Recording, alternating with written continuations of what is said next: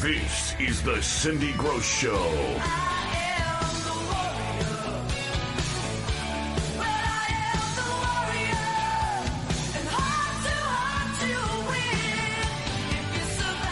Talk Radio's premier Jewish woman activist.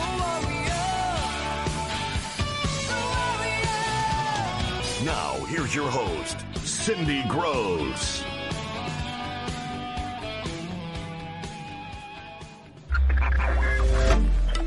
With insights and analysis of today's rapidly shifting world.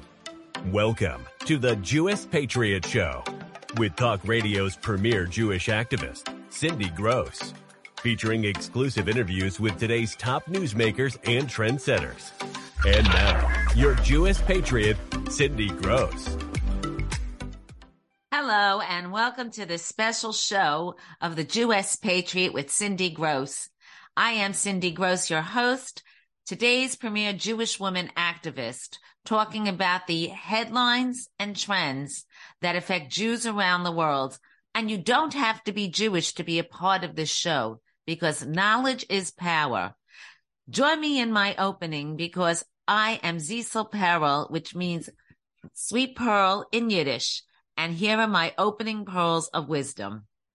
So, why is Israel so important and on the minds of so many Americans, both Jewish and non-Jewish?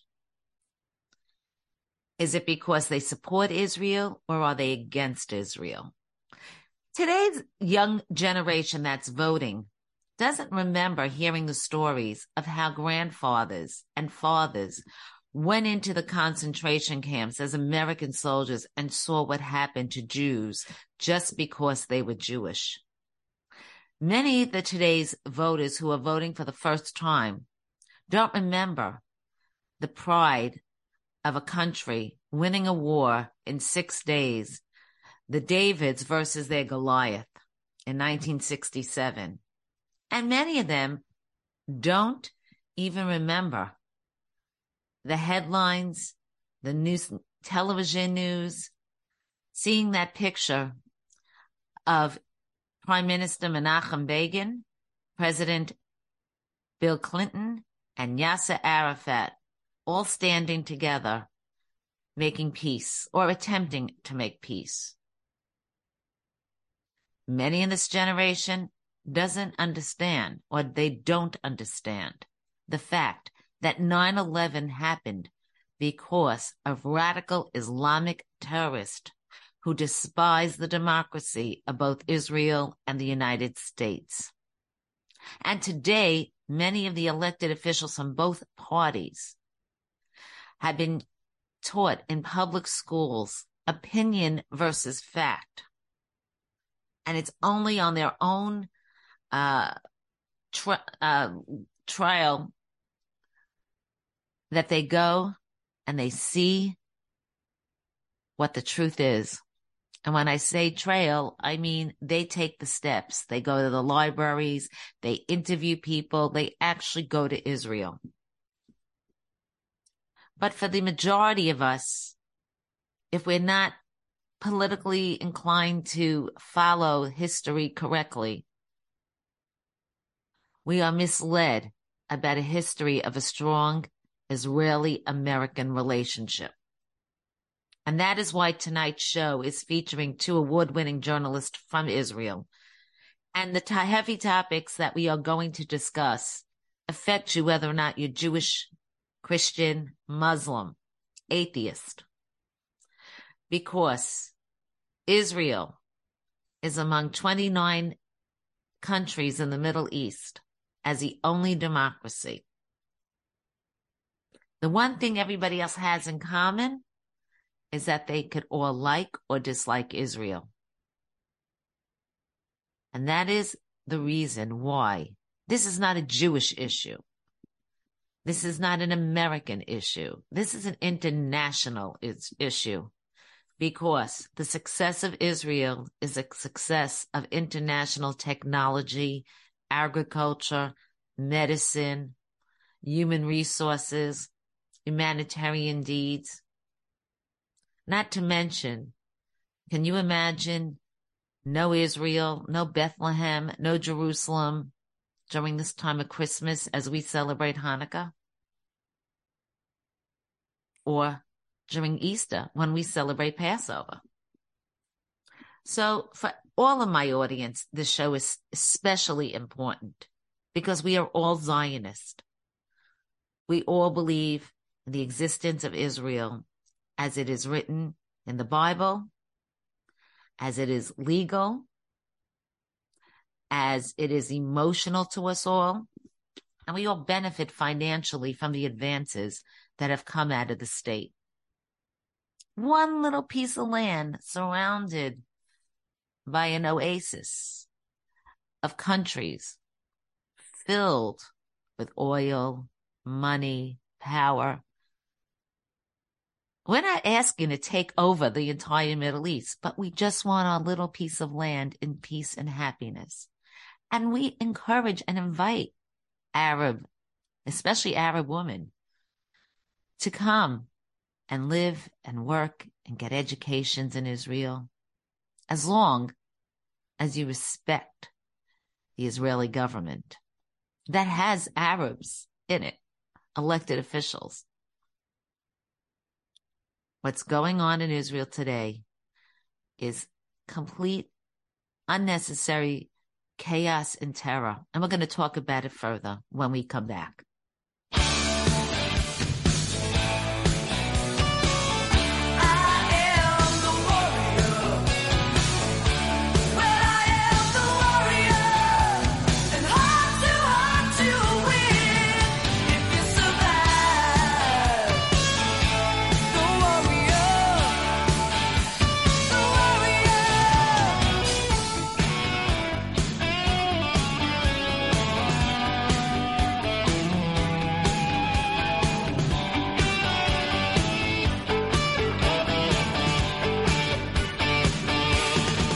Welcome back to the Jewish Patriot.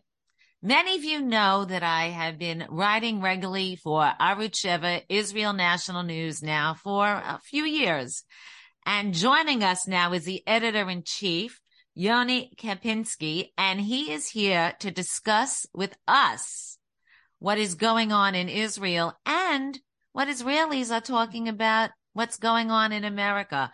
So thank you so much for joining the show. I think this is the first time I'm interviewing you. You usually interview me. Thank you for having me.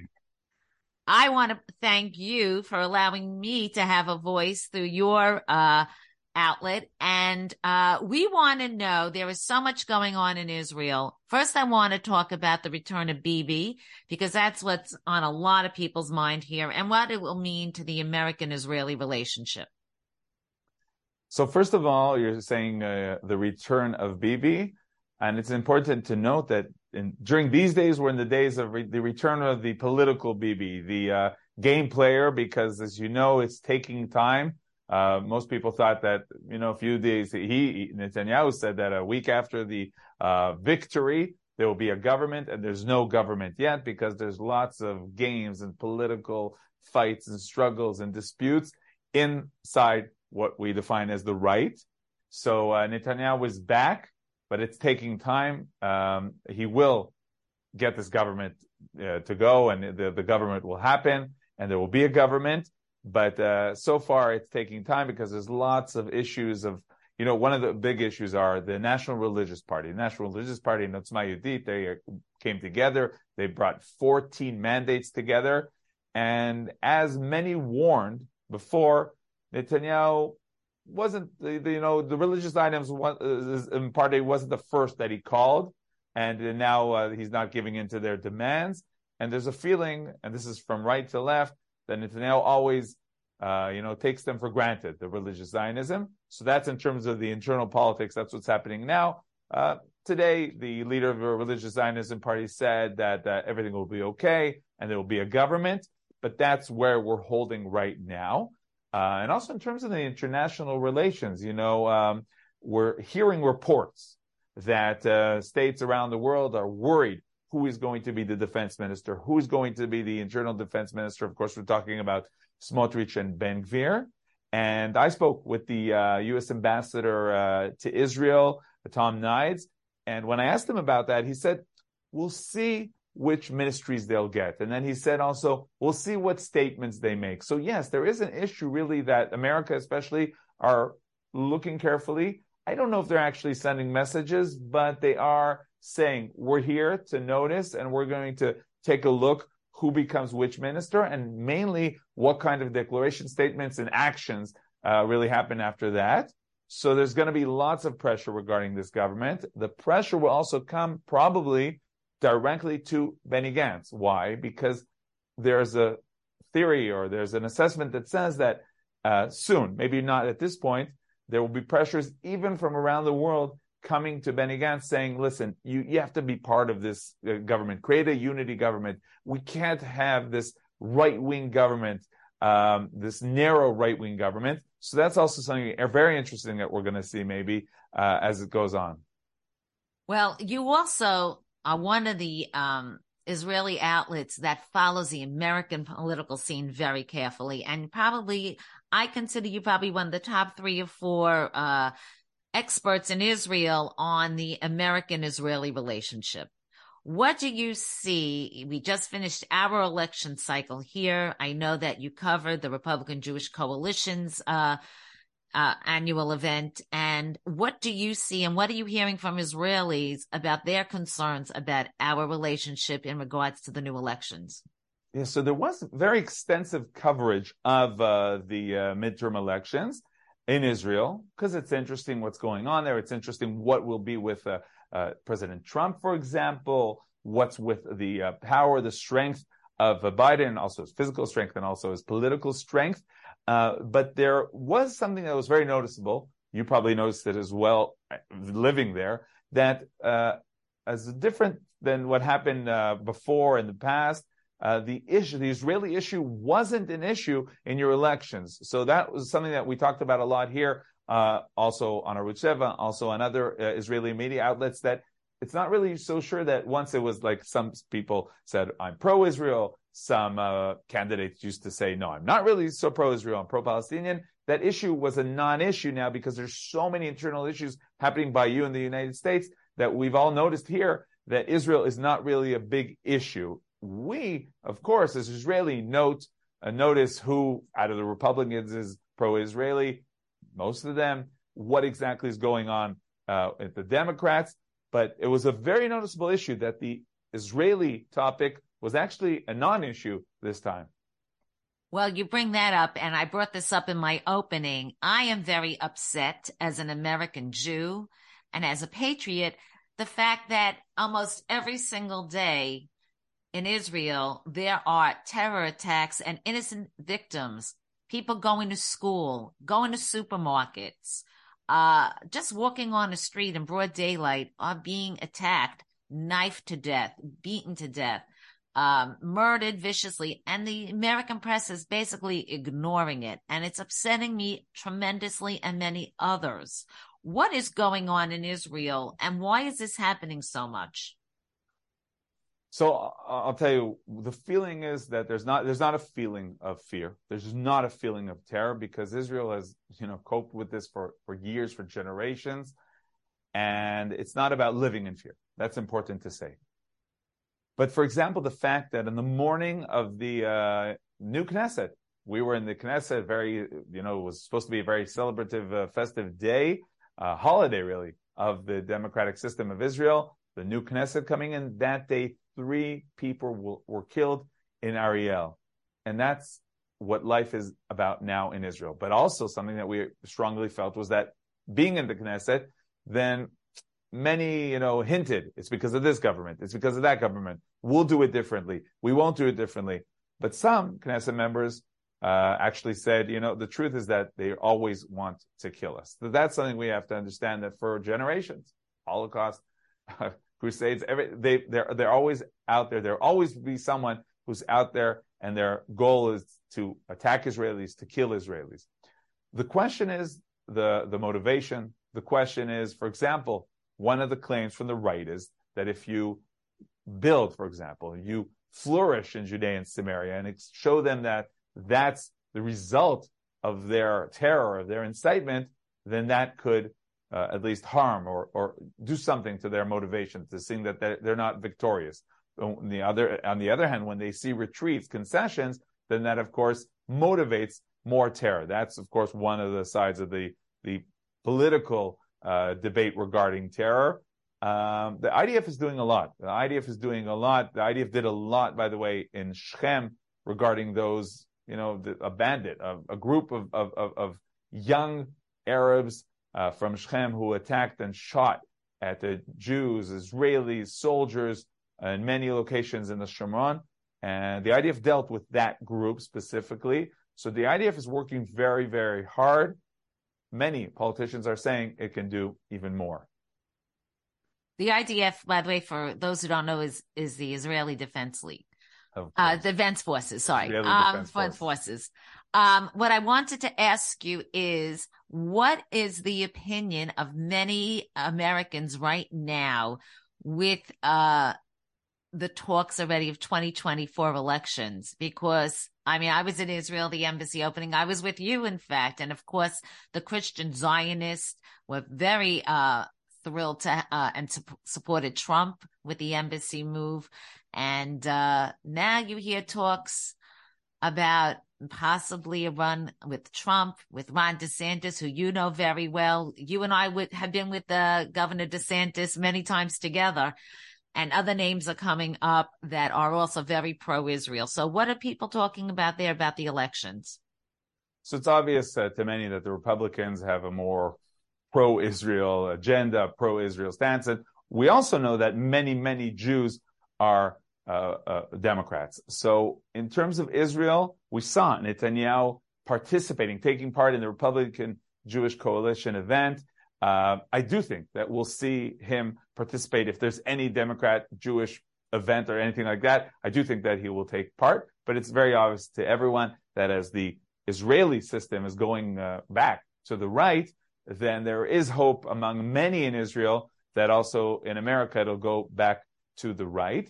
But specifically regarding who is the best for the Jews or the best for Israel, then everyone is being very diplomatic about it in Israel. And you won't hear anybody saying at this point inside these, could be that you'll hear people talking to each other, but the main statements that you'll hear is that they're all good for us. We'll see who is better, because people here in Israel, as also in America, understand that, for example, Donald Trump, as much as he was a friend of Israel, politically speaking, in the United States, he may not bring enough. It may deter he may motivate more Democrats to come out and vote.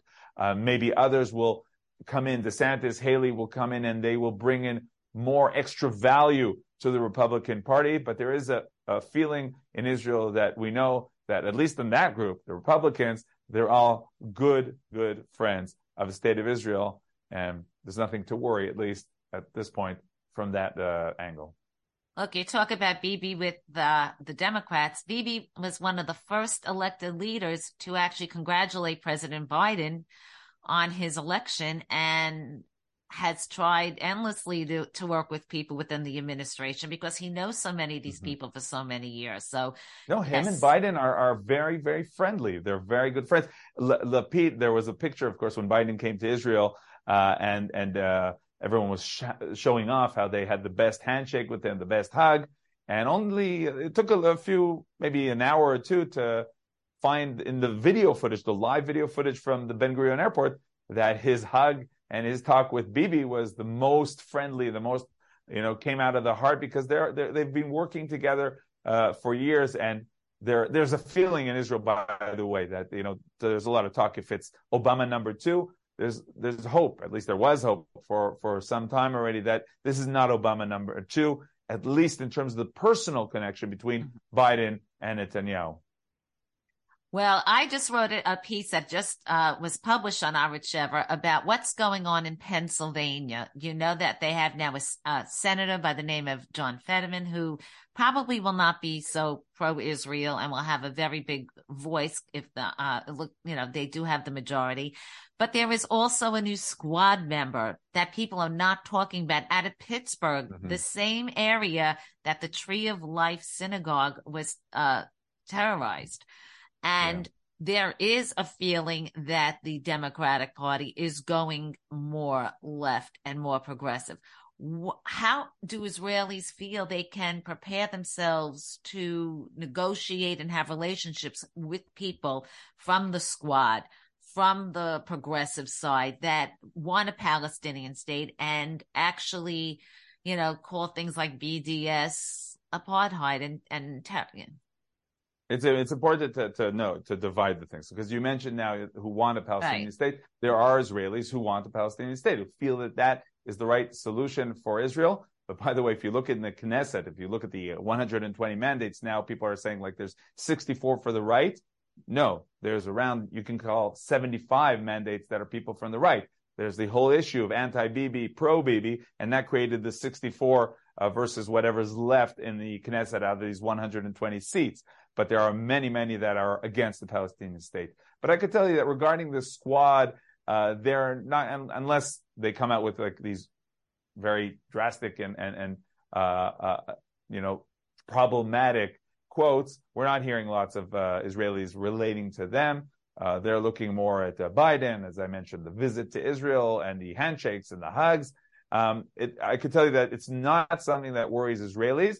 You may say not enough, that it should worry, but at this point, it's mainly about Joe Biden, the president of the United States. Even the talk about Kamala Harris being more anti-Israeli, we're not hearing any of that talk in Israel. There's hope that Biden and Netanyahu, as I said, will work together, and that he'll put aside, and that the Squad will be only, quotes and statements in the media and nothing more than that. So the big headline out of the Republican Jewish coalition was that Kevin McCarthy, who will be the majority leader probably of the House, said that he is going to take Ilhan Omar off the Foreign Relations Committee because of her anti-Semitic remarks. So that is Right. a very big step for American-Israeli relations. I want to talk about something totally different, because people always are very excited, especially my non-Jewish friends, about all the advances around the world that people appreciate from Israel and that we don't discuss enough. And of course, now Tel Aviv, the real estate all over the place is booming. Tell us what it's like in Israel today, all the exciting and good things going on. Well, it's still a startup nation. Mainly, by the way, about the marketing nation. Very good at marketing, technologically speaking, in terms of health, in terms of dealing with COVID. There's lots of things that Israel has done that people are learning around the world.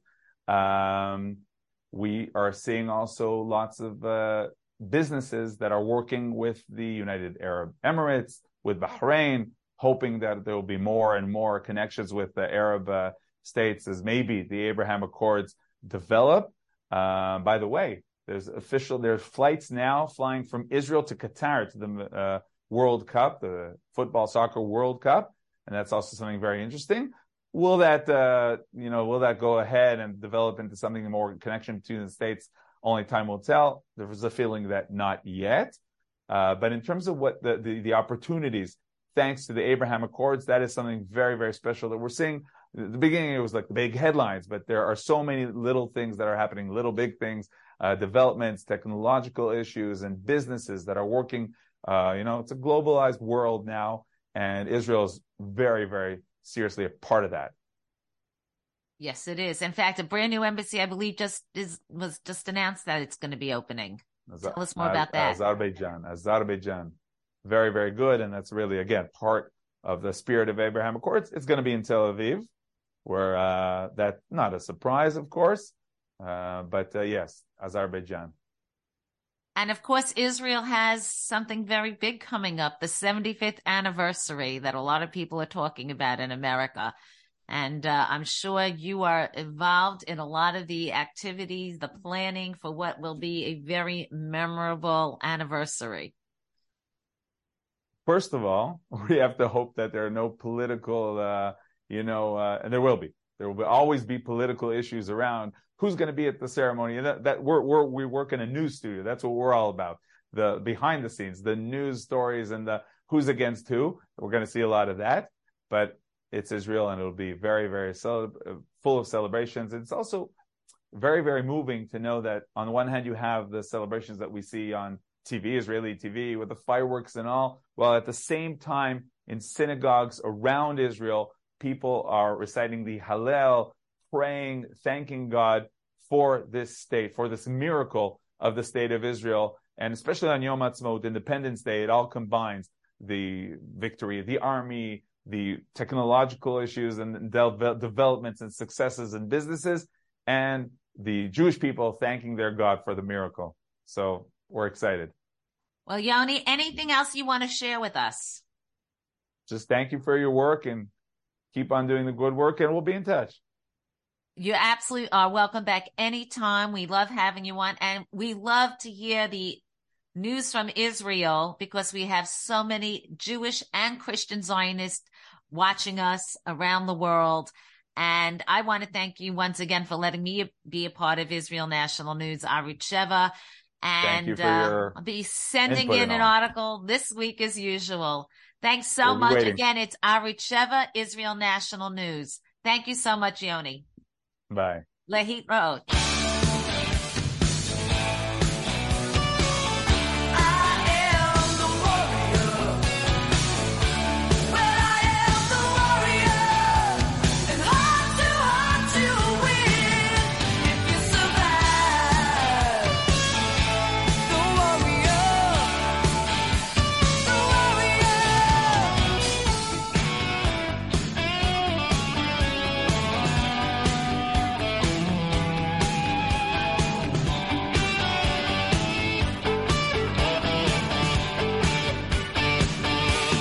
Welcome back to the show.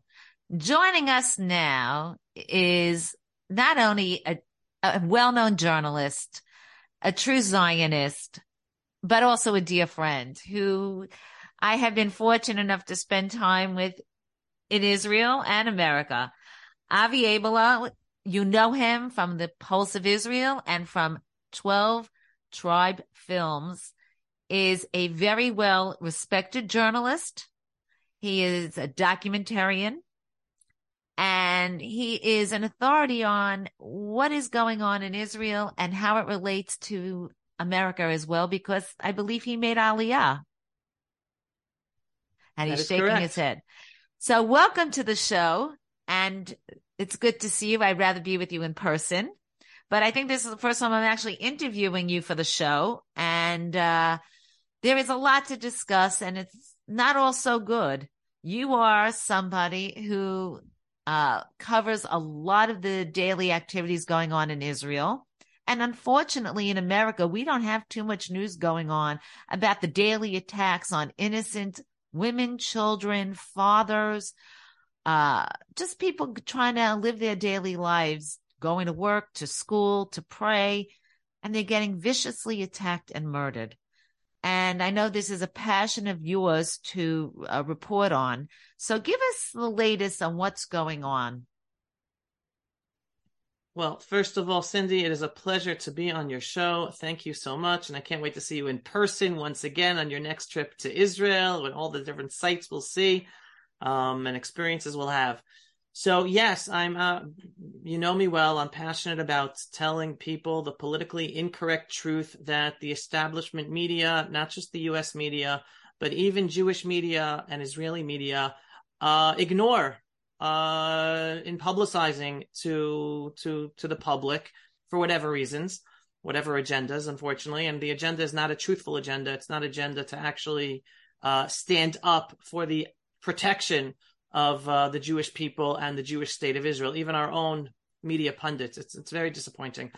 In terms of the daily attacks, first of all, I want to preface with the following. Even though I'm going to talk about the terror attacks and some of the stonings that take place on a daily basis, Israel is an unbelievable place to come and visit today. Even with whatever's going on, everything ultimately for 99% of the time is safe. And I'm a proud Jewish settler, even though they use that in the negative sense. I look at it at the biblical positive sense. I am settling my homeland here in the hills of Judea, just from my from my porch, I look over at Bethlehem, and then 20 minutes down the road is Hebron and the tomb of the patriarchs and matriarchs. I'm right in the thick of the actual Bible Belt, and I am proud to be a Jew, resettling our ancestral homeland. And with it all, it's a place to come and visit. There are visitors every single day, all over the place, and 99% of the time, everything is safe. I'm glad you said that, just like that. And by the way, not only is it a place to visit, but to all my listeners, Jewish and non-Jewish, who are thinking about a real estate investment, the number one place right now to buy land is in Israel. Yes, the rule of real estate in Israel is the price always go up. If you're thinking of buying today, don't wait till tomorrow. Buy today. The price tomorrow is already going to be higher. It's just the way it goes here. So, and you're buying a biblical investment, so you can't go wrong with that. So overall, it's wonderful life. We travel these roads every day. I was just in Hebron myself, not that long ago. On the real daily news cycle of events, every day there are some terror attacks that take place that the media does not report upon to the public, and even the Israeli media here to the Israeli public. And the way people know about it is because of word of mouth, because of pictures, because of videos that are taken at events, and it gets out to the public around the media, which is not reporting upon it. Just a few days ago, there was a mother driving home, actually not that far away from me, only a 20-minute drive away from me. And unfortunately, she wasn't stoned. She had boulders thrown at her car while she was driving home. End of the day, from work, with I think one or two of her children in the back seat, and miraculously, no one was hurt. You could see the video footage of the rocks. Her windshield totally smashed. The rocks went through the windshield. Rocks came through the side window. Thank God, her and her children were not harmed. But it was a miracle. And these are miracles that take place every single day, whether they're stoning attacks, whether they're stabbing attacks, whether they're shooting attacks. And just to translate this into the feeling of the street of the Israeli public, one of the major reasons, one of the political parties that is coined by the Western media as right extremists, the reason they got so many votes, and not just from right-wingers or religious, but many, many left-wingers voted for that right-wing extremist party, is because not just in Judea and Samaria, but throughout Israel, there is a feeling of the public that they are left unprotected by the authorities, that the army is not doing what's necessary to protect Israeli citizens in Judea and Samaria. The police are not doing what's necessary to protect all Israeli citizens, whether Jew or Arab, throughout Israel. Crime and nationally motivated crime, not just with burglaries and not just with carjackings, but also with terror attacks from Israeli Arab citizens against other Israeli citizens, are at an all-time high. And it's because of that feeling that the current authorities and experts in the field of defense, army officials, police who've been running things all these years, they're not fulfilling their responsibility to the public for the roles that they felt that they are supposed to fulfill. And hence, one of the parties that was the major winner in this latest of elections, that we're still waiting for the government to take shape and see which parties are part of it and which roles each party has and responsibilities. But the third largest party was this right extremist. And again, I'm using the terminology of the press, and the Biden administration even warned Netanyahu not to have their representatives as ministers, but the Israeli public made them and voted for them to be the third largest party, because they are the party standing up strongly for protecting the physical safety of Israeli citizens, Jew, Arab, non-Jew alike, because all of us are affected by this growing terror and violence from a nationalist motivated public, which is the Arab Muslim public, unfortunately. So you actually jumped into what was going to be my next question in regard to the Arab Israelis who are living there, and we are finding out that a lot of these attacks are from people that have work passports and They are citizens.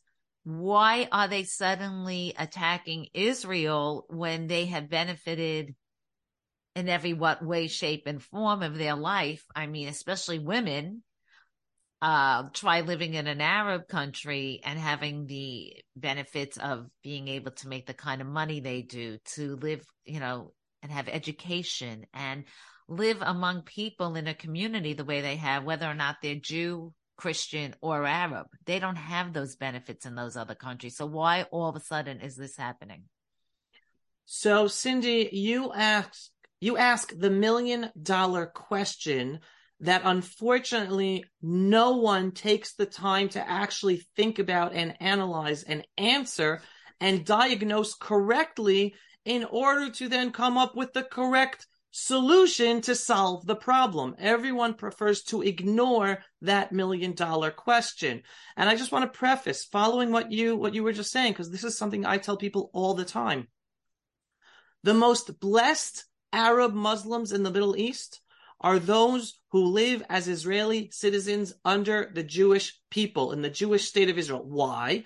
Because in Israel, any Arab Muslim, whether a Sunni, whether a Shiite, whether a woman, whether a gay, they all have freedom and equality to have whatever job they want, to walk down the streets safely and securely, to potentially to be the prime minister of Israel, right? To be a parliamentarian in Israel's Knesset, to run Israeli hospitals, to be Supreme Court judges. That is the truth about the state of Israel and the true way we treat our Arab Muslim minority who live as Israeli citizens. And that's a truth that the press and the media and the politicians do not tell the public. They prefer to say Israel is an apartheid state, which is a total lie. So their lives are, like we say in Hebrew, tutim, strawberries, right? It's wonderful. They have the ability to live wonderful lives with total freedom and equality. So why would Israeli Arabs who enjoy this freedom and equality, and some of them have wonderful lives, they're not a poor oppressed people, just like there are rich Jews, there are rich Arabs, just like there are poor Jews, there are poor Arabs. Right. There are plenty of well-off Arabs. You could go drive around up north or down south. They have huge mansions that most Jews couldn't even dream of building because they're allowed to get away with the law not enforcing the law because of affirmative action and the police being afraid to enforce the law against the Arabs, right? Anyone in America who understands how affirmative action has been used against the American people, well, the same thing here in Israel against the Jewish population. They let them get away with actually going against the law. Their life is great. So why would they want to do terror attacks? And not just do terror attacks, why would they support terror attacks against Israel? And that's, again, touching upon the politics. Israel has a number of Arab or Arab Muslim parties in Israel's parliament, the Knesset, and all of them have representatives who have clearly voiced support for terror against Israel and support for the absolute destruction of the Jewish state of Israel. Now, even though it's against Israeli law for anyone with those views to serve in Israel's Knesset, that's a different topic that has to do with the progressiveness of the courts that go against the law and allow that to happen. But those are their representatives in Israel's Knesset. They're not looking after their public, the Arab Israeli citizens. They're looking after how they can destroy the Jewish state of Israel when they're sitting in Israel's parliament. So again, your question is a good one. Why would they do that? And I'll answer you by telling you about an interview I just did this week in my Pulse of Israel program with an Israeli-born Muslim who at the age of 19 converted to Judaism. You don't hear many Muslims who convert to Judaism, and he's an Israeli born in Yafo, and he still lives in Israel, even though he lived abroad in Canada for a few years, and now he is a religious Jew living in Israel. And I asked him, please tell me, and his name is Timur, tell me, how much of the Arab Israeli public actually support terror against Israel and against Israelis, Jewish Israelis? And he answered me as follows. All right, and this is a boy who at 19 years old, he converted to Judaism. So he was a Muslim most of his life. He's only 29 years old today. He said, Avi, 100% of the Arab Israeli public do not complain when Jews are hurt in terror attacks. People have to internalize that. Right? People must internalize that. He said only a minority will go out and use terror, actually be violent and try to kill Jews, but 100% of the Arab public who are Israeli citizens, they have Israeli citizenship, they enjoy all the freedoms and benefits to live the most blessed life without being afraid of being killed by a Sunni Muslim or a Shiite Muslim or a woman or a gay, total freedom and equality. 100% of them are quietly supportive of terror against Jews. Now, you know what? Even if it's not 100%, even if it's 50%, it's still too many. It's 1% too many, considering this is the place they chose to live. No one tells them they have to stay here. They could leave the same way you wanted to leave America to go live in Israel, the same way people are leaving New York to move to Florida for a better life. No one puts anybody in a situation that they have to live there. They chose to live there because they know the alternatives in those Arab states. 100%. And then we go back to your question. Okay, so if they're enjoying the benefits of living as Israeli citizens, yet they're willing to support terror with Jews being killed and the ultimate destruction of the Jewish state of Israel, where, if you just look around the Middle East, every single other Arab Muslim state in our area is a failed Arab Muslim state where they kill each other. If you're a Sunni state, you kill the Shiites. If you're a Shiite state, you oppress the Sunnis, and females don't have equal rights, and gays are thrown off of rooftops, right? This is Egypt, this is Gaza, this is Jordan, this is Lebanon, this is Syria, right? So why would they want the ultimate destruction of the Jewish state of Israel if they could end up living in a Lebanon-type run country instead of Israel? Like, it makes no sense to the Western mind. And that's why I tell people, folks, when it comes to the Middle East, stop using your Western paradigm of thinking. This is the Middle East. This isn't Kansas. The rules of life, the culture, the politics, it's a totally different region of the world. And the reason we don't have peace here, time after time, this is over 100 years that the Western world has tried to bring up and enforce peace processes and peace plans for our region, right? Started the 1910s, right? And continue the 20s, the 30s, the 40s, till these days. It continues. The Western world keeps on coming up with peace plans because they are misdiagnosing the problem. They are misdiagnosing the motivation of the Arab Muslims to continue using terror against us and to kill us Jews, even if they're living good lives.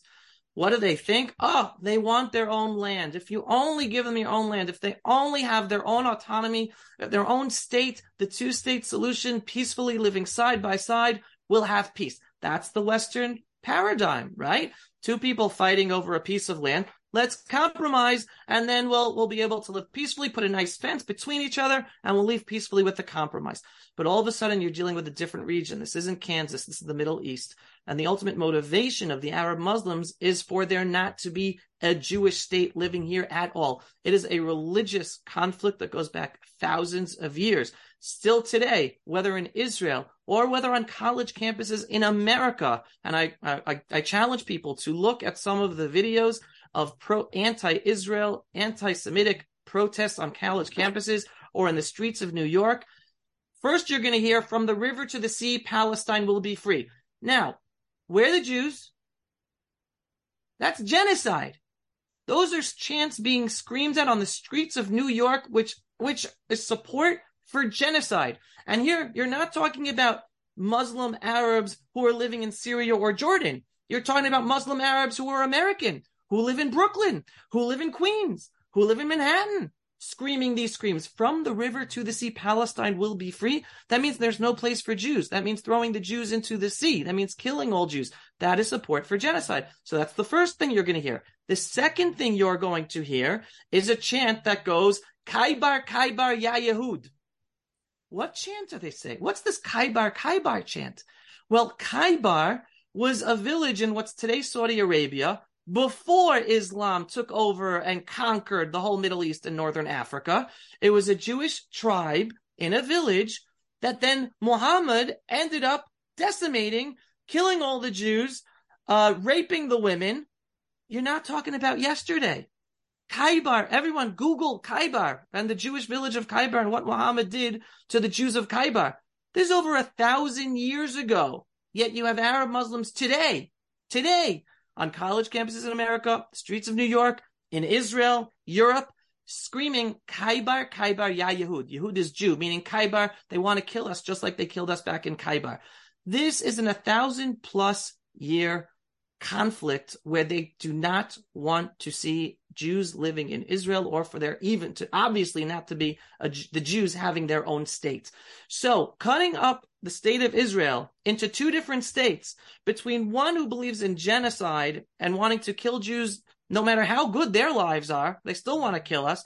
So one state for them and then one state for us with a fence between us, that's not going to cut it. That's just going to continue the conflict and continue to motivate them even more to continue killing us, because, hey, they were just given more land, and the world is giving them money, world is giving them land, world is letting them getting away with being a genocidal culture where they teach their children in kindergarten to kill Jews. And that actually happens with the United States funding, with European funding, with the United Nations funding. UNRWA schools teach kids how to use guns in Gaza camps. All right. Summer camp is teaching little kids how to use guns, real guns, right? That's your tax money being used to brainwash little children how to kill Jews. That is the essence of the conflict. And then, so the solution, Cindy, I couldn't say a solution better than yours. It's very simple. The world, first of all, gets out of the way because they just cause problems. The billions of dollars they give to the Palestinian Authority, which people should know, the Palestinian Authority that the world considers our peace partner, they have a law on the books. This is a law on the books that gives a life salary to any terrorist who kills Jews. How can that be considered a peace partner? How can that not be considered an enemy, not just an enemy of the Jewish people in the state of Israel, but an enemy to mankind?